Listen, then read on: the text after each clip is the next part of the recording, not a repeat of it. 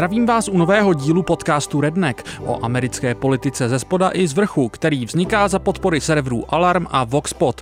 Stejně jako v předchozích několika dílech se budu dnes věnovat hlavně demokratickým primárkám. Spojené státy totiž za sebou mají takzvané Super Tuesday, tedy super úterý, ve které se volilo ve 14 státech a některých takzvaných nezačleněných územích. Tenhle den naprosto změnil dynamiku celých primárek a máme tedy o čem mluvit. Pojďme rovnou na to.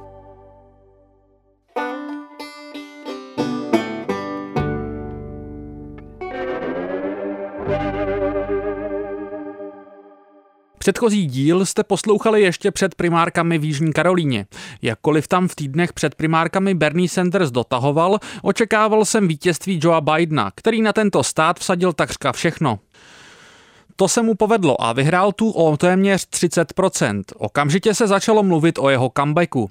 Je samozřejmě trochu absurdní, že Bidenův comeback nastartuje výhra ve státě, ve kterém se celkem očekávalo, že vyhraje, ale to je teď vedlejší. Pod povrchem této výhry totiž leží významnější důvody Bidenova návratu. Biden v Jižní Karolíně vyhrál drtivěji, než jsem čekal. Co se mi ale v předpovědích nepovedlo vůbec, se týkalo kampaní ostatních kandidátů. Neočekával jsem, že je ukončí před zmíněným super úterým. Po jihokarolínských primárkách ale ukončili kandidaturu hned dva politici v krátkém sledu. Nejprve Pete Buttigieg, u kterého to vlastně dává celkem smysl. Jeho kampaň byla po úvodních překvapeních vcelku v troskách a docházely mu peníze. Navíc je ze všech kandidátů nejmladší a nejperspektivnější. Ukončením svojí kandidatury pomohl primárně Bidenovi a je jasné, že si tím udělal dobré jméno u vedení demokratů. Doufá, že z něho bude v budoucnu těžit a může ho čekat dlouhá kariéra. Buttigieg zprvu nepodpořil přímo Bidena, to udělal až po několika hodinách. Během těch mu telefonoval Barack Obama a je otázkou, jestli právě tento telefonát nemohl mít vliv na vyslovení podpory. Větším překvapením a ziskem pro Bidenovu kampaň bylo to, že se svoji kampaň rozhodla ukončit Amy Klobuchar. Ta je totiž ze státu Minnesota, ve kterém se volilo právě na super úterý. Trochu se očekávalo, že Klobuchar se tu potenciálním dobrým výsledkem pokusí zachránit svoji zmírající kampaň. Ostatně na rozdíl od zbytku Spojených států tu v průzkumech měla obstojné výsledky. Klobuchar podpořila Bidena hned v momentu, kdy ohlásila konec své kampaně. Na super úterý se tedy rozhodovalo mezi Sandersem, Bidenem, Elizabeth Warren, Mikem Bloombergem a Tulsi Gabbard.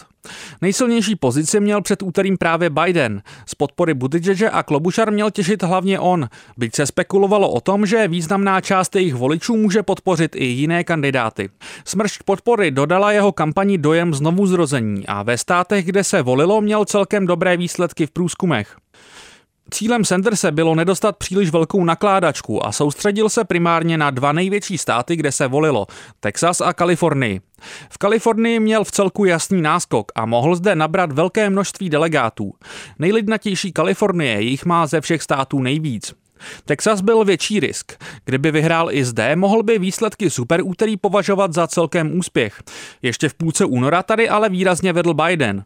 A obecně je u průzkumů nutno podotknout, že tím, že dva kandidáti krátce před úterým ukončili kampaň, vnesli do předpovědí chaos. Ke komu přeběhnou voliči kandidáta, který ukončil kampaň, se prostě předpovídá celkem obtížně. Biden nakonec vyhrál v 10 ze 14 států a ve zbylých vyhrál Sanders. Texas se Sandersovi těsně nepodařilo urvat. V Kalifornii zvítězil výrazně. Než se vrhnu do výkladu toho, co výsledek znamená pro Sanderse a Bidena, pojďme se vypořádat s dalšími kandidáty. Nejdřív dovolte, abych se vysmál Miku Bloombergovi. Dohromady utratil za svou kampaň okolo $700 milionů. Jedinou výhru, kterou si ze super úterý odnesl, přičemž v předchozích státech se primárek neúčastnil, byl na nezačleněném území americké Samoy. Jeho celkový rozpočet na kampaň je větší než hrubý domácí produkt tohoto území. Bloomberg svoji kampaň bezprostředně po úterý ukončil a podpořil taktéž Joea Bidena. Na americké Samoji zabodovala také kongresmenka Tulsi Gabbard, která si odsud odváží své první delegáty. Gabbard se na Samoji narodila a její delegáti odsud jsou překvapivě vcelku relevantní.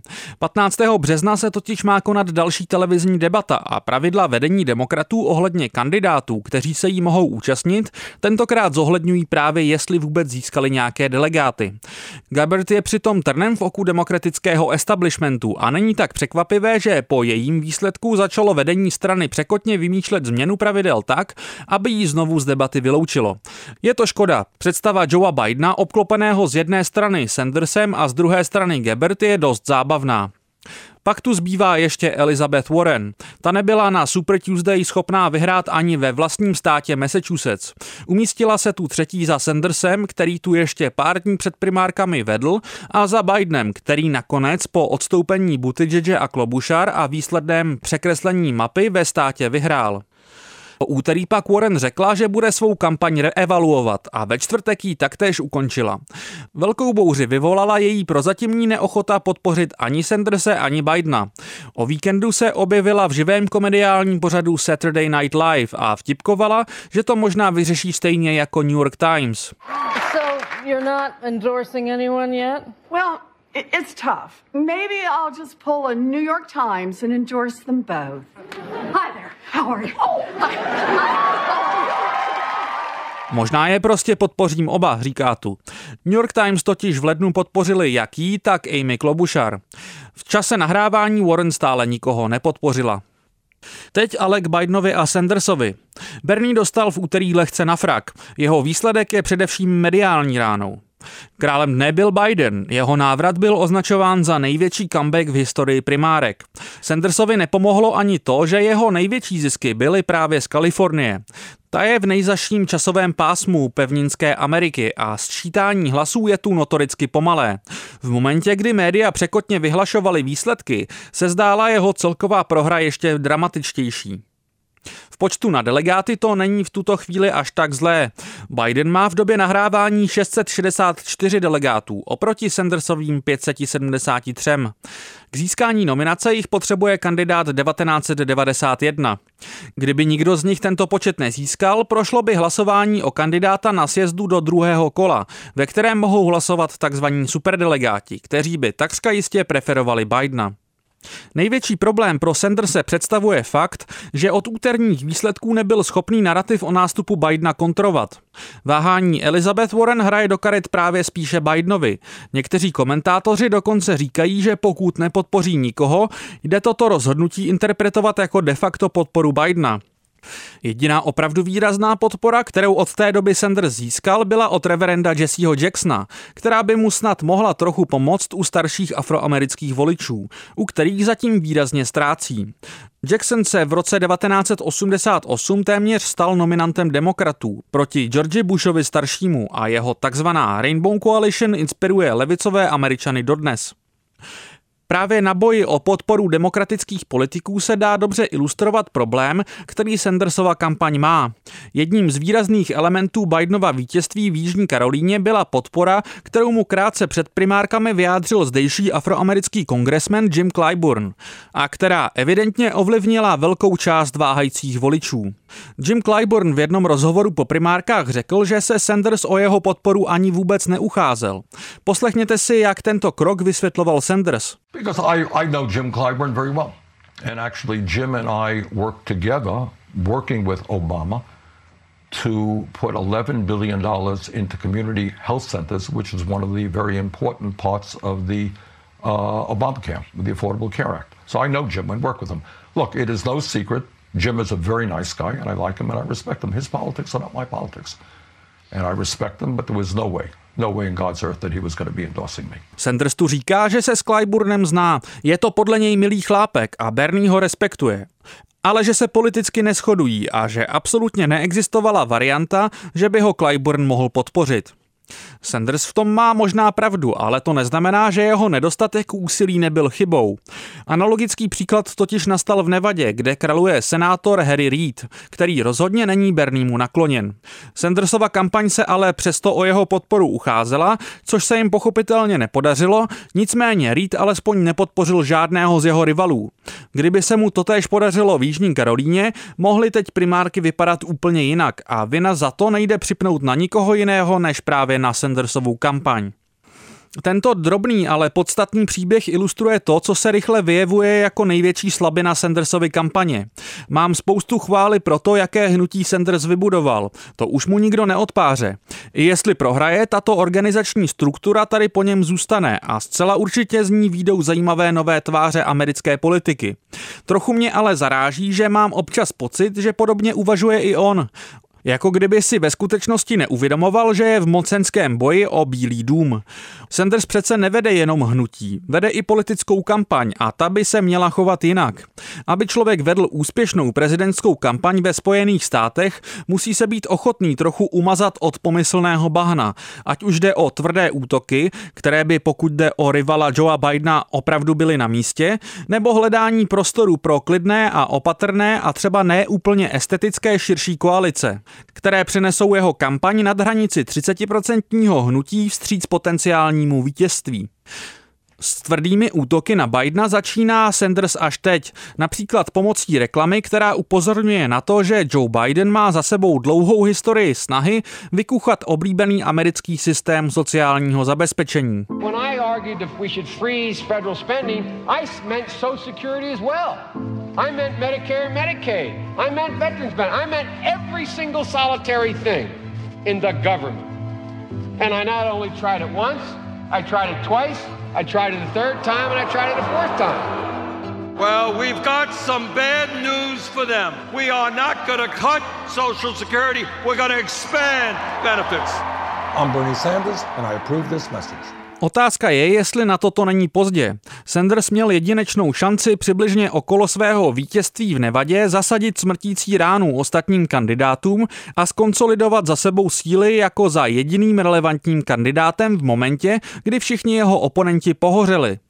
Nejde jenom o komunikaci se stranickým aparátem, ale i signalizaci pro voliče. Hlavní message Sandersovy kampaně je momentálně ale celkem zmatená. Sanders svoji kampaň prezentuje tak trochu jako existenciální boj za záchranu Ameriky. Je jasné, že alternativu Bidena v Bílém domě považuje za jenom o trochu menší katastrofu než Donalda Trumpa, kterého označuje za nejnebezpečnějšího prezidenta v americké historii. Zároveň ale sám odmítá přímo na Bidena útočit a zdůrazňuje, že ho osobně má rád. Jestli se chce nadále Sanders tvářit, že bojuje proti veškerému establishmentu Spojených států, musí se podle toho začít chovat. Byť je možné, že mu to není příjemné. Přes veškerou kritiku agresivity jeho podporovatelů totiž samotný Sanders je většinou ke svým oponentům velmi mírný. Například Elizabeth Warren na něj tvrdě útočila poslední 2 měsíce a Sanders jí to v podstatě nikdy nevracel a nastavoval druhou tvář. Krom toho, že mu asi osobně agresivita není vlastní, možná právě mediální narrativ agresivních podporovatelů, takzvaných Bernie Bros, hraje roli v tom, proč je Sanders v tomto ohledu zdrženlivý. Jiní politici se tak neostýchali. Například Barack Obama vedl v roce 2008 velmi populistickou kampaň. To, že pak vládl jinak, je druhá věc. Už na začátku samotných primárek Obamova kampaň platila opravdu ostré reklamy proti Hillary Clinton. It's what's wrong with politics today. Hillary Clinton will say anything to get elected. Now she's making false attacks on Barack Obama. The Washington Post says Clinton isn't telling the truth. She championed NAFTA, even though it has cost South Carolina thousands of jobs. And worst of all, it was Hillary Clinton who voted for George Bush's war in Iraq. Hillary Clinton, she'll say anything and change nothing. It's time to turn the page. Paid for by Obama for America. Tady jste mohli slyšet jednu z nich, ve které zaznívá, že Hillary Clinton udělá cokoliv pro to, aby byla zvolena. Nejde jen o negativní kampaň. Sanders musí jít vstříc i zmíněné pozitivní podpoře, ale nejen od politiků, ale i od nejrůznějších organizací. Jednou takovou je Working Families Party, která Sanderse podpořila v roce 2016, ale při letošních volbách její podporu získala Elizabeth Warren. Ta už ale kampaň ukončila a WFP mohla od té doby podpořit právě Sanderse. V roce 2016 vyústila jejich podpora pro Sanderse v to, že přišli o pár zdrojů financování. A je jasné, že by to Sandersovu kampaň stálo trochu úsilí. Vzhledem k chování Sandersovy kampaně například v Clyburnově případě si člověk musí říkat, že je ale klidně možné, že kampaň o tuto podporu vůbec neusiluje. Stejně tak z Warren sice sváděl Sanders lité boje, respektive hlavně jejich podporovatelé mezi sebou, ale jestli nedokáže Sanders urvat její podporu pro sebe, je to opravdu průšvih. Mezitím, než jsem stihl tento díl sestříhat, Working Families Party podpořila Sanderse. K tomu mu gratuluji, nicméně můj širší argument stále platí. Podpora jedné organizace mu sice pomůže, ale měla by jich být celá vlna. Sandersova kampaň by jednoduše mohla být daleko agresivnější a anti-establishmentovější. Nebo by mohla daleko více otvírat náruč a usilovat o podporu všemožných politiků a organizací. Možná jsou tyto přístupy protichůdné, možná by zkombinovat šly. Například anti-establishmentovou message zaměřit více na nestraníky a nevoliče. Otevřenou náruč více dovnitř strany a k fanouškům ostatních kandidátů. Zároveň po vzoru Trumpa v roce 2016 nekompromisně ukazovat na síle svého hnutí, že jenom on má šanci porazit právě Trumpa a klidně třeba i vedení demokratů naznačovat, že jejich kandidáty část jeho fanoušků prostě volit nebude. Trumpovi se tento tvrdý přístup vyplatil. V tuto chvíli se ale zdá, že se Sandersova kampaň nevydává ani jedním směrem a po Super Tuesday nervózně přešlapuje na místě. O to hůř, že Sanders moc dobře věděl, že to přichází.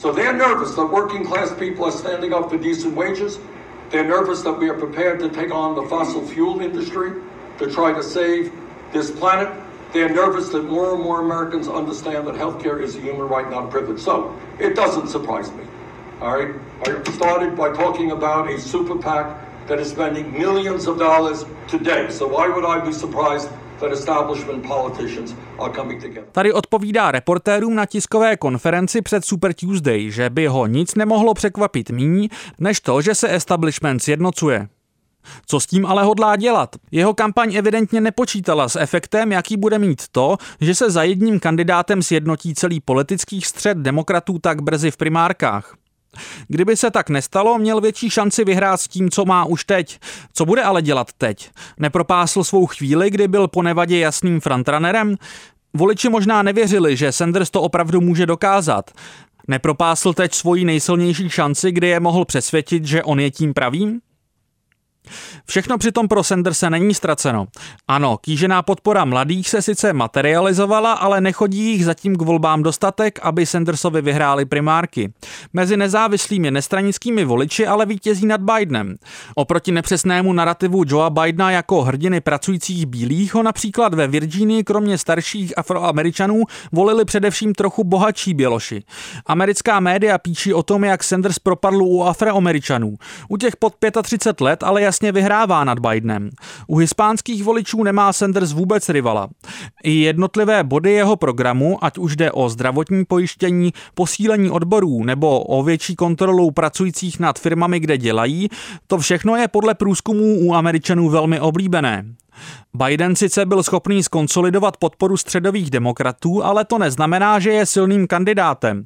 Evidentně je sám svým největším nepřítelem. Kvantita jeho přeřeků se za posledních pár let radikálně zvýšila. Schválně si porovnejte dvě nahrávky. If Bernie Sanders never said he was a democratic socialist, based on what he's saying, people wouldn't be calling him a democratic socialist.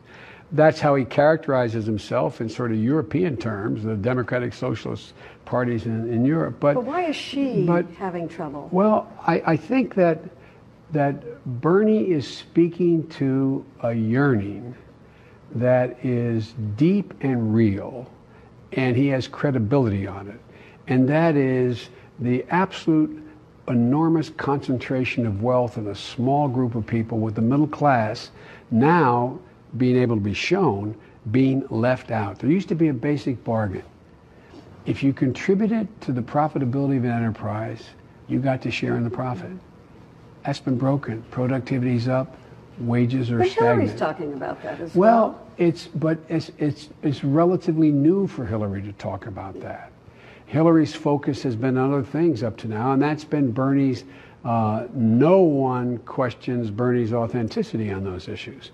And they question hers, you think? Well, I think they question everybody's who hasn't been talking about it all along. Slyšeli jste Joea Bidena v roce 2016 paradoxně pochvalně popisovat populistickou atraktivitu svého současného největšího rivala Sanderse. Teď si pro srovnání poslechněte jeho zmatený výkon z nedávné debaty. Well, they have to deal with look, there is institutional segregation in this country. And from the time I got involved, I started dealing with that. Redlining, banks, making sure that we are in a position where, look, we talk about education. I propose that what we take is those very poor schools, the Title I schools, triple the amount of money we spend from $15 to $45 billion a year. Give every single teacher a raise to the equal raise of getting out the $60,000 level. Number two, make sure that we bring in to help the teachers deal with the problems that come from home. The problems that come from home, we have one school psychologist for every 1,500 kids in America today. It's crazy. The teachers are retired. I'm married to a teacher. My deceased wife is a teacher. They have every problem coming to them.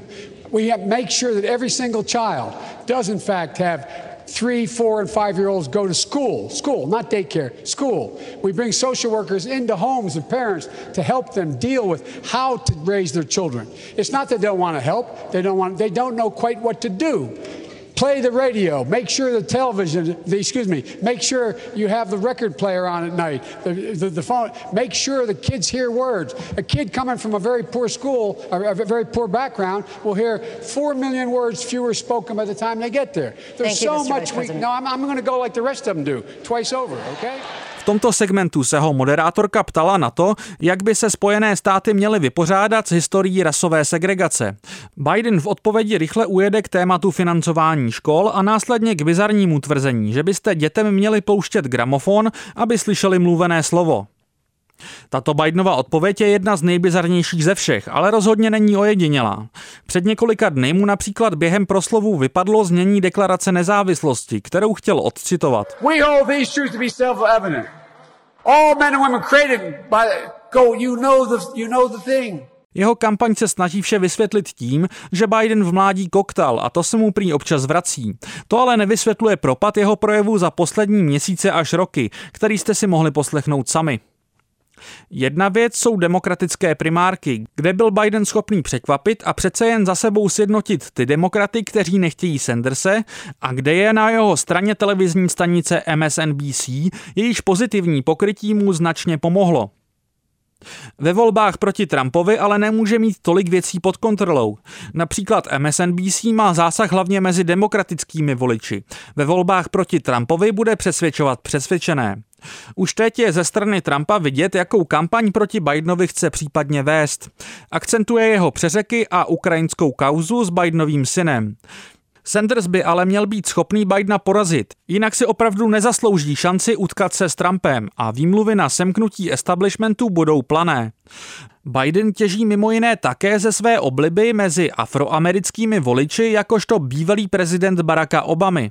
Ta je trochu paradoxní, což vychází ze specifičnosti toho, jak si prezidenti vybírají své víceprezidenty. Většinou se snaží vyvážit své vlastní pomyslné nedostatky. Proto vybírají vlastně celkem protichůdné osobnosti. Uprostřed Obamovy populistické kampaně během hospodářské krize byl výběr Bidena také dobrým signálem pro banky. Mezi jejichž nejoddanější zastánce ve Washingtonu Biden patří. Zároveň Obama jakožto první potenciální Afroameričan v Bílém domě vybral Bidena mimo jiné právě proto, aby upokojil tu část elektorátu, kterou představa prvního černošského prezidenta znervózňovala. Biden totiž v rasových otázkách nemá bůh ví jak čistý štít. Například dokonce za svého přítele označoval segregacionistického senátora Storma Thurmonda, kterému v roce 2003 dokonce promluvil na pohřbu. 8 let v Obamově Bílém domě zdá se ale vše přemazalo. Právě vazba na Obamu, aura bezpečného, neriskantního kandidáta a pozitivní pokrytí ze strany MSNBC zdá se hrála zatím pro Bidena rozhodující roli. Rozhodně jí nehrály lokální kampaně, protože v mnoha státech, kde nakonec vyhrál, jí Biden ani nevedl. To je samozřejmě asi podobně depresivní zpráva, jako je pohoření 100 milionů Mikea Bloomberga veselé. Následovat budou úterní primárky v několika státech, z nichž nejdůležitější je Michigan, kde situace celkem opisuje to, o čem jsem tu mluvil. Biden tu moc nevedl kampaň, má dobré vztahy na zdejší demokratický establishment a vede tu momentálně celkem jasně v průzkumech. Na druhou stranu Sanders tu v roce 2016 v rozporu s tím, co předvídali průzkumy, překvapivě vyhrál. Michigan je důležitý i proto, že tu poměrně překvapivě pak vyhrál i Trump nad Hillary Clinton a může být důležitým státem v podzimních volbách. V roce 2016 to tu pro Trumpa vyhrálo hlavně akcentování nevýhodnosti obchodních dohod a jejich vlivu na deindustrializaci. Bude zajímavé sledovat, komu se podaří vyhrát mezi bílou pracující třídou, která Trumpovi tehdy pomohla vyhrát. Pokud by se mu to podařilo zopakovat, celý narrativ o Bidenově návratu by se mohl rozplynout podobně rychle, jako se zrodil. Raději bych na to příliš nesázel, přesně z důvodu, že Sandersova kampaň zatím zdá se nejeví moc známek změny kurzu a poučení. I kdyby Sanders prohrál v Michiganu, není vše zcela ztraceno. Delegátů ještě zbývá hodně. O víkendu pak následuje zmíněná televizní debata. Kromě kontroverze ohledně účasti Tulsi Gabbard se kolem debaty strhl boj mezi Sandersovou a Bidenovou kampaní ohledně samotného formátu debaty. Místo klasické debaty za pultíky totiž DNC zvažuje debatu změnit v jiný formát, ve kterém by kandidáti seděli a přijímali dotazy spíše od publika než od moderátorů. Sandersův tábor v tom pochopitelně vidí snahu minimalizovat škody, které si může napáchat sám Biden svými bídnými rétorickými výkony. Debata by mohla zvýraznit Bidenovu neschopnost, obzvláště proto, že poprvé na pódiu budou pravděpodobně jen 2 kandidáti a na Bidena tak bude víc vidět. To by Sanderse mohlo posílit. 2 dny na to se pak volí na Floridě, kde se rozdává velký počet delegátů a v průzkumech tu Sanders brutálně prohrává. Není divu, protože zdejší elektorát je výrazně starší a silnou část zdejší hispánské komunity tvoří emigranti z Kuby, kteří mezi Latinos tvoří výjimku a Sanderse zdaleka nepodporují. Pokud se Sandersovi nepodaří zvrátit stav ani zde, bude se mu už vyhrávat opravdu těžko. Takže abych to shrnul, demokraté se poučili z chyb republikánů z roku 2016, kdy se nebyli schopni sjednotit proti antiestablishmentovému kandidátovi Trumpovi. Demokraté teď centristickým kandidátům umožnili zkusit přesvědčit stranu, že jsou lepší kandidáti než Biden, ale když nikdo z nich nepřesvědčil, rychle se za Bidenem sešikovali. To jsem nepředvídal a podcenil jsem v tom demokratickou stranu. Vím proč, ve Washingtonu se říká bonmot. Democrats fall in love, Republicans fall in line, který víceméně říká, že demokraté vybírají kandidáty daleko nedisciplinovaní a emotivněji, kdežto republikáni se pragmaticky sešikují a na estetiku moc nehledí. Tentokrát to dokázali demokraté a Sanders zatím dostal co proto. To by zas tak nevadilo, primárky jsou jako mnohokolový zápas boxu a z toho, že tvrdě dostanete v jednom kole, se dá vzpamatovat. Problémem pro Sanderse je, že zatím zdá se neudělal nic, co by rychle měnící se průběh primárek zase zvrátilo. Jestli dostane ještě pár ran, už se nezvedne.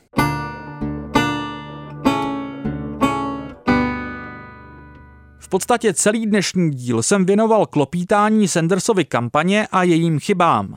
Na závěr bych ale chtěl vypíchnout jednu věc, která možná mohla Sandersovi šance trochu poškodit a on za ní vyloženě nemůže. Zároveň je důležitá, i když zcela odhlédnete od Sandersovy kampaně. Tímto tématem jsou potíže s volbami hned v několika státech, především v Kalifornii a Texasu. V Jižní Karolíně například byla zrušená celá řada volebních míst. Některé okrsky přišly až o polovinu volebních místností. Jižní Karolína ale zvolila s přehledem Bidena. Toto rušení je bez pochyby špatné pro demokracii a stěžuje možnost volit pro občany, ať už vzniklým chaosem, tím, že to mají voliči do volebních místností dál, nebo i tím, že je místností méně a jsou zde proto delší fronty. V jihokarolínských primárkách toto ale nutně nepoškodilo jednoho kandidáta. Jiný případ je pravděpodobně Kalifornie a Texas, kde byly v den voleb enormně dlouhé fronty před volebními místnostmi. V některých případech i 7hodinové. Podle jedné harvardské studie přitom každá hodina fronty snižuje volební účast v průměru o 1%. To je obecný problém pro Sanderse v Kalifornii, kde bylo vcelku jasné, že vyhraje a bylo otázkou, jak velký náskok zde nažene, aby vykompenzoval jiné potenciální prohry. Specifickou podobu měl problém v Texasu, kde se podle reportérů na místě týkal především oblastí, kde bydlí etnické menšiny. V případě starších Afroameričanů to mohlo ubrat Bidenovi. Výrazně větší část menšinové populace tu ale tvoří Hispánci a u těch drtivě vyhrává Sanders. Snižování volební účasti je oblíbená taktika republikánů, kterým většinou ve volbách vysoká účast škodí. Texas je brutálně postihnut rušením volebních míst od roku 2013, 2012, kdy byl americkým nejvyšším soudem kontroverzně zneplatněn Voting Rights Act z roku 1965 s tím, že je zastaralý a de facto nepotřebný. Od té doby bylo jenom v Texasu zrušeno na 750 volebních místností. Paradoxní je, že demokraté si často na tuto praxi stěžují. V tomto případě ale vedení strany a jejich preferovanému kandidátovi z největší pravděpodobností maličko pomohla. Sandersova kampaň proto žádala o to, aby byly volební místnosti otevřeny déle, v čemž jí ale především v Texasu nebylo vyhověno. Primárky tento nedostatek dozajista ovlivnil, ale asi se nikdy nerozvíme, jak moc. Zároveň přes spekulace o tom, jak moc to mohlo Sandersovi uškodit, se rozhodně nesnažím tvrdit, že to je jakási konspirace vedení demokratů. Znovu zdůrazňuji, že rušení volebních míst je především práce republikánů.